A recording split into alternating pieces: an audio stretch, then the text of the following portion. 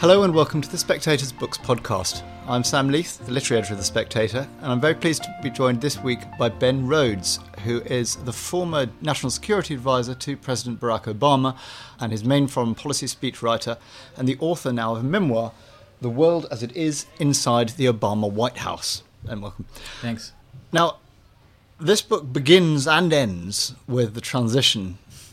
Yes. I mean, you were with Obama from the campaign initially in 2007, right the way up to the the beginning and the end of your book. And one thing that's really striking in that is Obama's famous chill is on show here. He's sort of saying, making Yoda-like speeches about, there are as many grains of sand in the oceans as there are stars in the sky. Was there not just some point at which he sort of banged his head against the table and, just after the election? Swore after the election? I mean, can he have that sort of sang-froid? But maybe that's his character. There was one moment, but I will say that the calm is actually true. There are a couple of moments in the book where I try to explain it. We were in Hawaii, for instance, where he grew up, and we were at this very peaceful bay. I feel like you're at the end of the earth.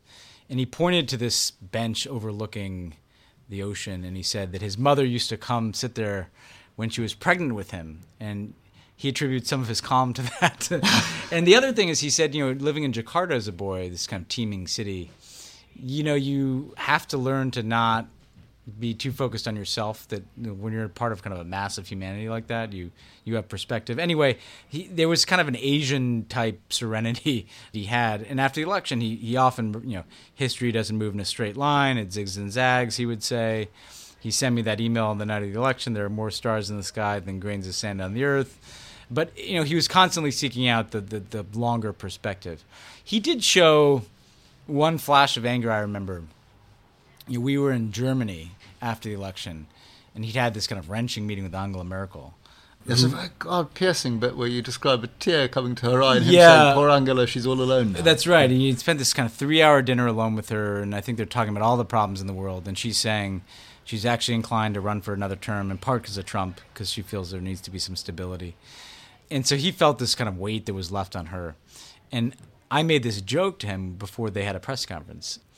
I said, this is probably the last time you're going to hear the U.S. president defend the liberal international order for a while, It was kind of dark humor that we would use. And he got kind of mad. He's like, you're right. And he's like, I've got it all teed up for Trump. I've got a great economy. We're not in a big war anymore. And maybe this is all people want. Maybe they just want the cartoon. Maybe they just want the crazy. And as he went, I could tell he was actually angry. And what he was actually saying, and I talked to him about it, is Trump couldn't have gotten elected in 2008 in a financial crisis with 150,000 troops in Iraq. People wouldn't have taken that risk on Trump. And what angered Obama is that some of his very successes made it possible for people to just say, oh, we'll take a shot on this crazy guy, Yeah. Now, you were in the foreign policy role. And, when you started this, you were pretty young. You're an MFA rather than an international relations graduate. You came in, your background, for those listeners who don't know it, you worked on the Iraq study group and helped draft the 9/11 Commission report. So, you went into foreign policy that way. But, suddenly and from a standing start, you were kind of expected, presumably, to master all international relations. World history, every tension, how do you pick that up on the hoof? Well, you're right. I was 29 when I went to work for Obama, and I had a few years of experience in foreign policy. And I got to work on, because it was 9/11 in Iraq, kind of the defining events of our foreign policy in the beginning of the 21st century. But when you're a foreign policy speechwriter, you have to be a generalist because you have to write about everything. And, you have to, number one, understand who you're writing for and what is his voice and how do you get inside his head. And communicate the worldview that he has. I was helped in that process in that he'd written pretty revelatory books about what he thought about the world. You also need to know the dimension of issues, and that's where, frankly, being in the U.S. government is helpful because you have treasure troves of expertise in the U.S. government.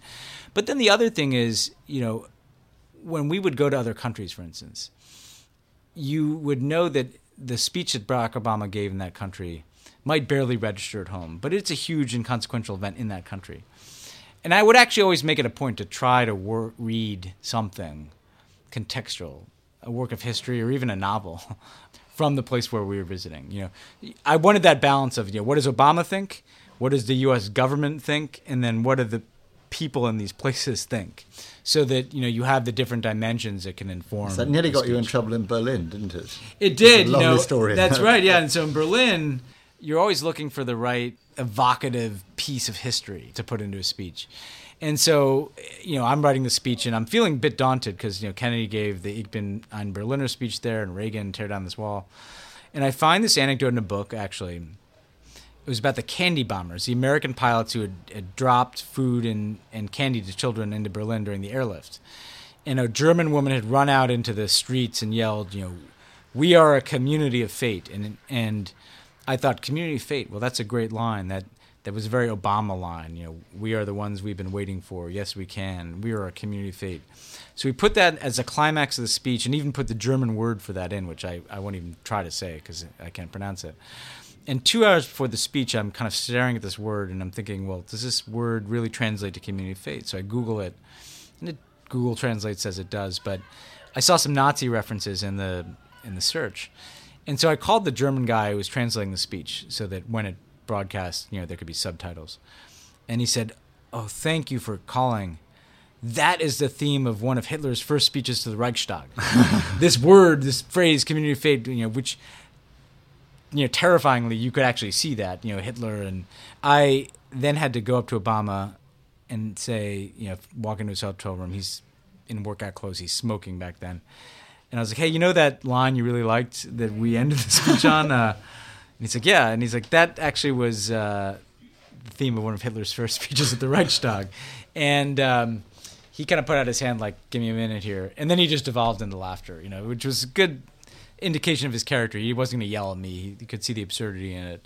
But you did know in writing for a president that, you know, if you put a foot wrong, you know, you can really step in it. And we're that close. And what was your process? I mean, you say in the book that you read and reread Dreams from My Father, you know, which of course has, you know, was particularly amazing because it was written before he was a politician, so it's kind of unguarded, you know, it's That's right. authentically his own cadences. And did you kind of have sort of Barack's voice in your head as you were writing? I mean, do you have some version of... The two things I did is I read and reread that book, which again is an honest expression of his worldview.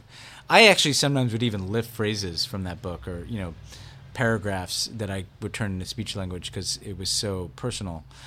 But then I also we had an archive of all the interviews he did, and I used to listen to even obscure radio interviews he gave to just hear how he talked and what his voice was. Because, you know, the trick to being a speechwriter is you could write a great speech, a very well-written document, but if it's not in the voice of the person you're writing for, it's not going to work, particularly if they have a distinct voice. I mean, I've actually written for some other politicians where it doesn't really matter. You can give them the speech with the 5-point plan. Obama likes to build speeches a certain way. He likes to make arguments and frame them a certain way.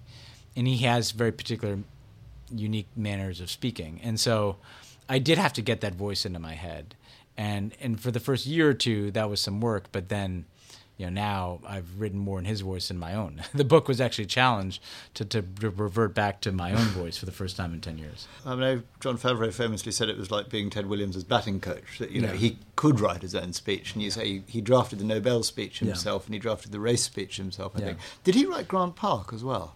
No. Who was Grant Park? That was Favreau. And we had a team on the campaign. And so something like that, Favreau would take the lead and we'd sit in there and have our laptops out and offer lines. The speeches, you know, there were a handful that he wrote himself, and they tended to be charged moments. So the Nobel, and by writing himself, you know, we'd give him some draft, and he would essentially ignore it and rewrite his whole speech by hand. He likes to write by hand. He's actually writing his book now by hand, which is going to take a while. But the Nobel Prize address, the speech in the campaign on race, the Amazing Grace speech that he gave, where he sang Amazing Grace. Pastor Clementa Picnic. Yes, that's another one that he'd rewritten by hand. Another one I worked for him on that I really like, I mean, it obviously doesn't stand out in other people's minds as much, but the speech he gave in Hiroshima. You know, it's interesting, the ones that he would engage on like that tended to be complicated moments because of history or race, where if he didn't say it exactly in his personal voice, it wouldn't be authentic. Ironically, the Grant Park thing, I did work on the "Yes We Can" speech in the campaign. His authentic voice is not as soaring as those. He's more of a lecturer, and I mean that in the best term. He likes to build a thoughtful argument. So we actually had to push him in the campaign to some of that more soaring rhetoric. Yes, we can, and that's where speechwriters matched into his worldview. And can I ask because you were both young guys and you were both in charge of the master's voice. What was your relationship with Favreau like? Were you rivalrous or? No, it was interesting. I came to work on that campaign, and he was the young star, and we weren't at all rivalrous. He was very generous and he helped me figure this out. Here's how he likes to say certain things. Read this, read that. He wanted no part of foreign policy. And so part of the reason it worked is that John was very candid in being like, I don't like dealing with foreign policy. Didn't have any background in it. He didn't like having to manage a whole bunch of foreign policy advisors, all of whom think they know better. So he was more than willing to cede that, issue set.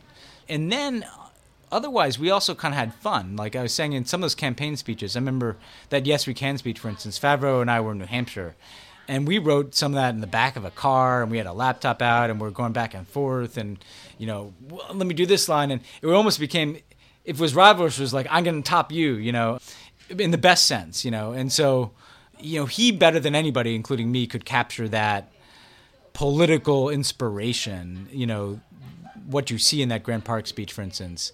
In that Yes We Can speech, it was Favreau's line, in the improbable story of America, there's never been anything false about hope. He could find that.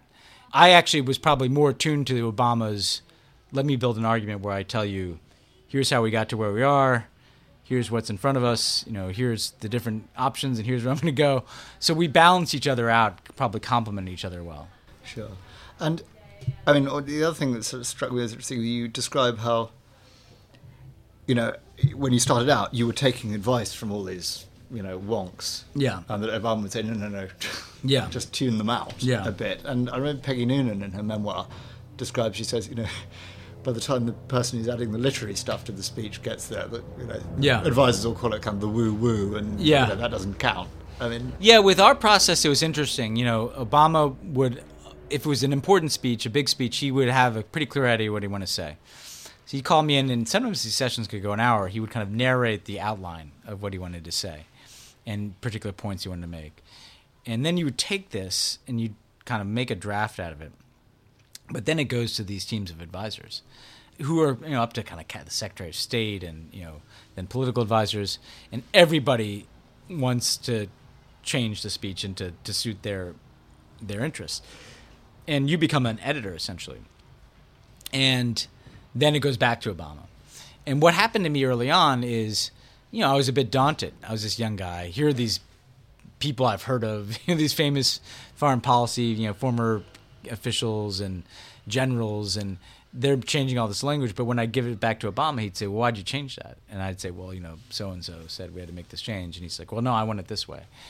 And what was interesting that happened to me is I then kind of got this reputation of rejecting all these edits.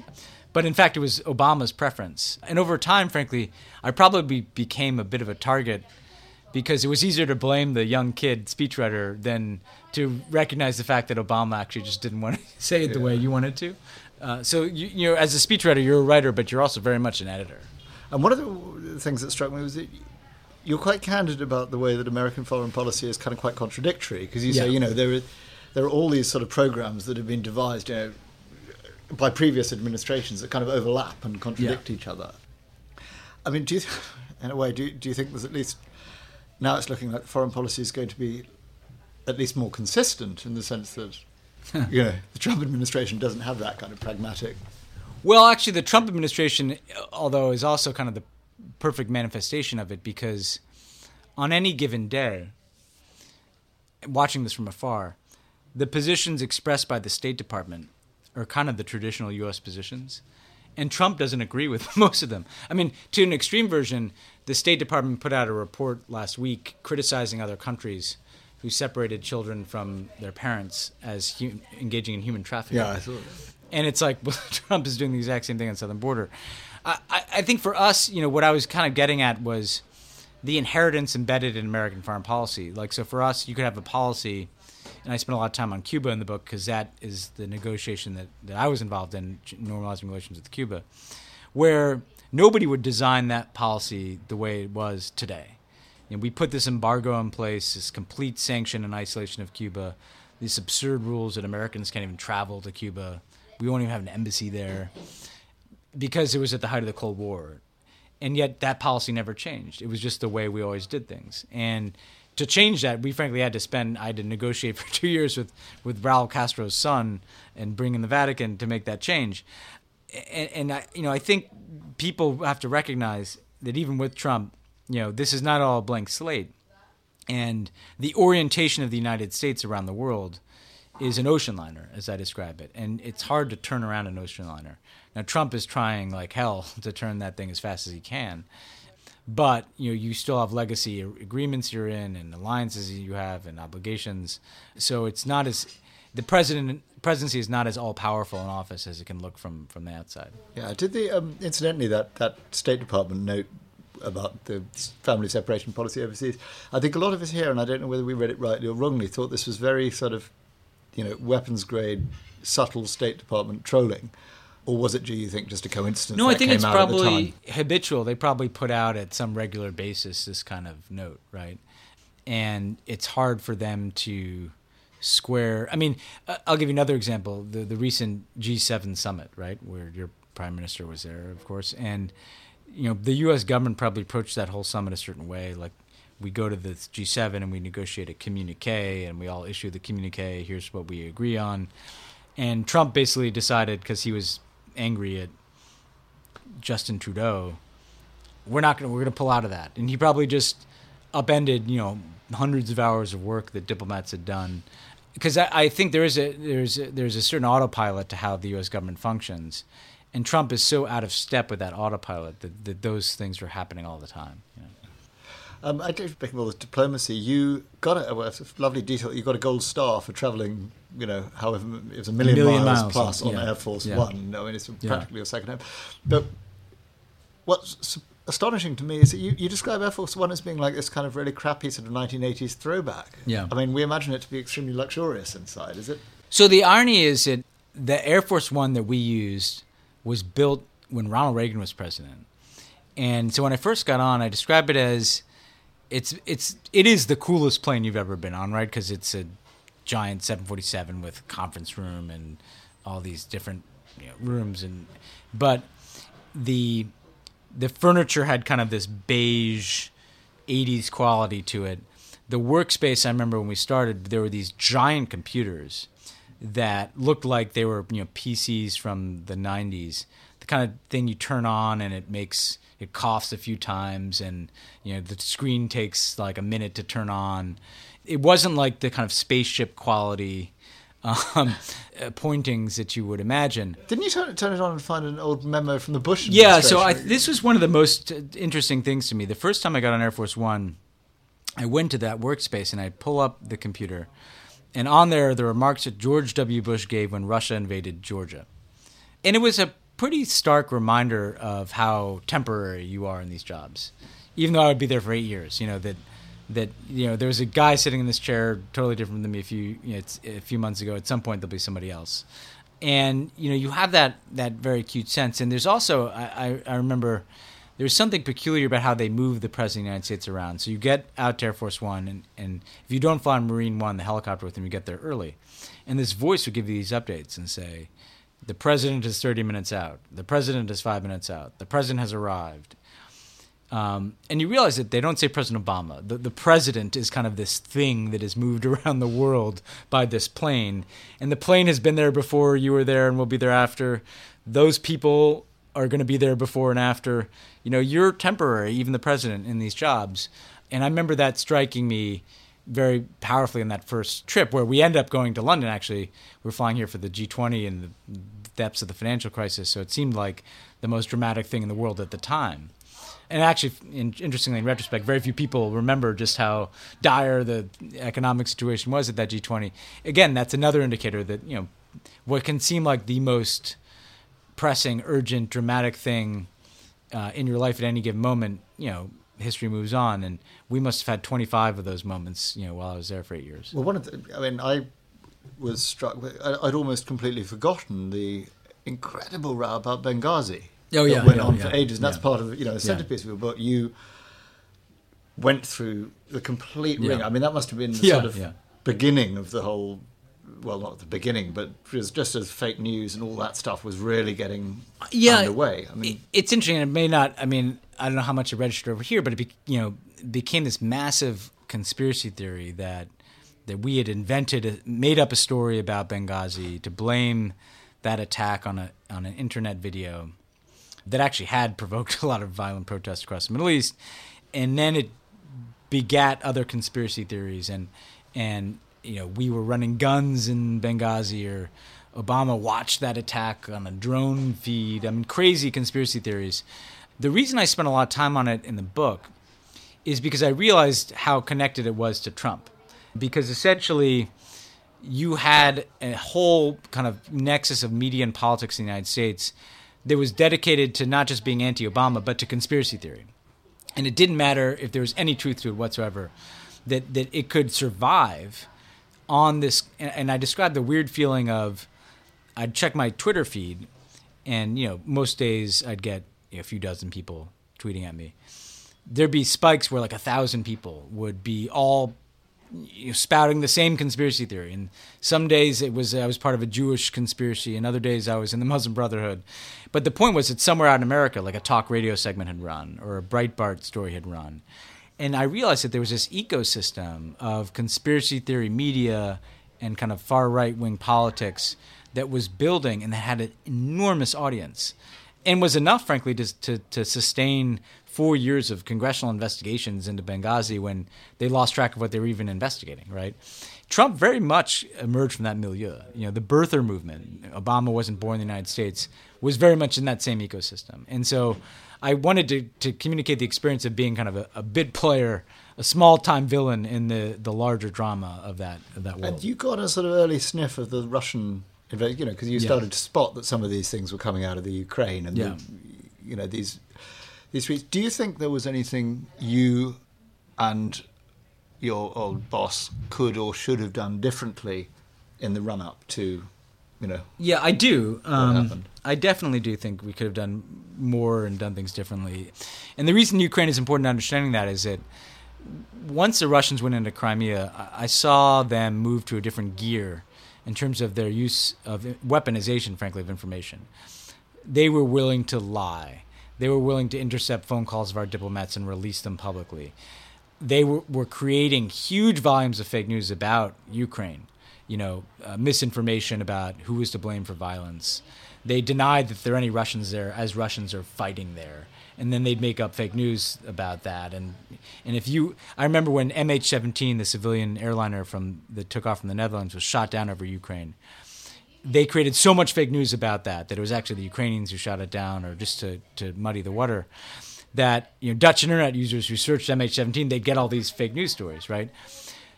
They brought that same capability into our election. And what we didn't do is our government approached it as like a cybersecurity issue, where they had hacked the DNC, the Democratic National Committee, and some other organizations, and released emails. Even the statements that we did issue were about Russia had hacked and released these emails. We didn't give people the context around the fake news. We didn't communicate to people, that Russia's information war inside the United States was far beyond hacked and released emails. I think there are a couple reasons for that. One is it's hard to do because we can't go into somebody's Facebook feed and say, well, this is a fake news story from Russia and this isn't. We're not the editor-in-chief as the U.S. government of what people are consuming on the internet. But secondly, when I would raise this with Obama, he'd say, well, the people consuming that are people who are inclined to believe it, right? So if you're the kind of person that is reading an article about how Hillary Clinton is corrupt, or she is suffering from some terrible disease, and these are the kinds of fake news stories the Russians were creating, you're not going to listen to Barack Obama. Like, he felt like he wasn't a good messenger to condition people. I think, in looking back on it, that we could have done more to paint this picture of what the Russians are doing. I think the French did a good job of that in their presidential election. They basically told people, this is what's going to happen. Here's what to look for. Like, here's why the Russians are doing it and what they're trying to achieve. And that probably inoculated their public more than ours was. No, I mean, it's sometimes said kind of semi in jest that, had Obama not ragged on Trump so badly during that White House Correspondents' Dinner, whenever it was, none of this would ever have happened. I mean, it's obviously a joke, but there is such a personal animus there, isn't there? Yeah. I mean, do you feel that kind of a lot of what Trump is doing really is directed simply to undoing things because they're what Obama I think did? that's some of it. I think I don't subscribe to the theory of that dinner because, frankly, that was in the spring of 2011, and if Trump was that mad, he could have run for president against Obama in 2012. Look, I think, I should be frank, I think to a certain brand of person in America, including Trump, a black man succeeding in that job was more enraging than a black man failing in that job. If Obama had kind of been a disaster and fallen on his face as president, they wouldn't have been nearly as enraged as they were that he was up to the part. That was threatening because that challenges all the presumptions of who should be in charge of institutions in the United States.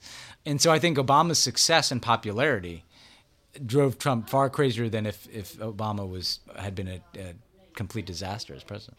Now, I think a lot of us probably can guess at your general hope for what will happen with the Trump administration. It's not, he's not your favourite person. But there's a line in the book where you say, if I can quote it to you, you say, if Obama's faith in norms and institutions is validated, then the truth will all come out and consequences will flow from that. Obama's sort of belief that the institutions are robust enough. Do you share that confidence? Do you think that sooner or later it will become good?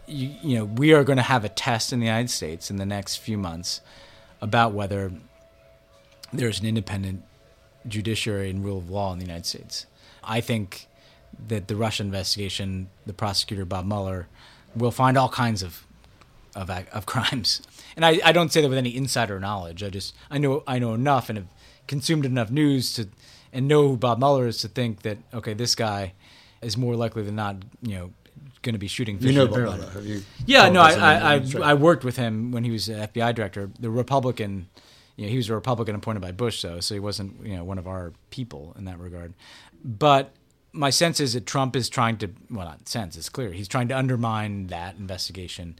He's attacking the credibility of the FBI.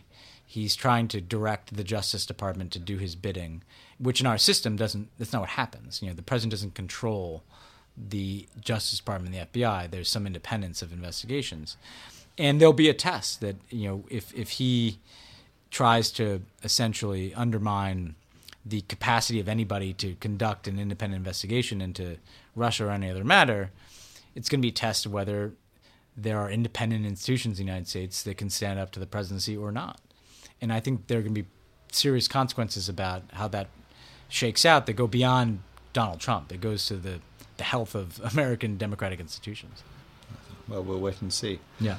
Ben, thank you very much indeed. Thanks a lot. You were listening to the Spectator's Books podcast. Very much hope you enjoyed it, and if you did, please do consider rating or reviewing us on the iTunes store. We'd love to hear from you.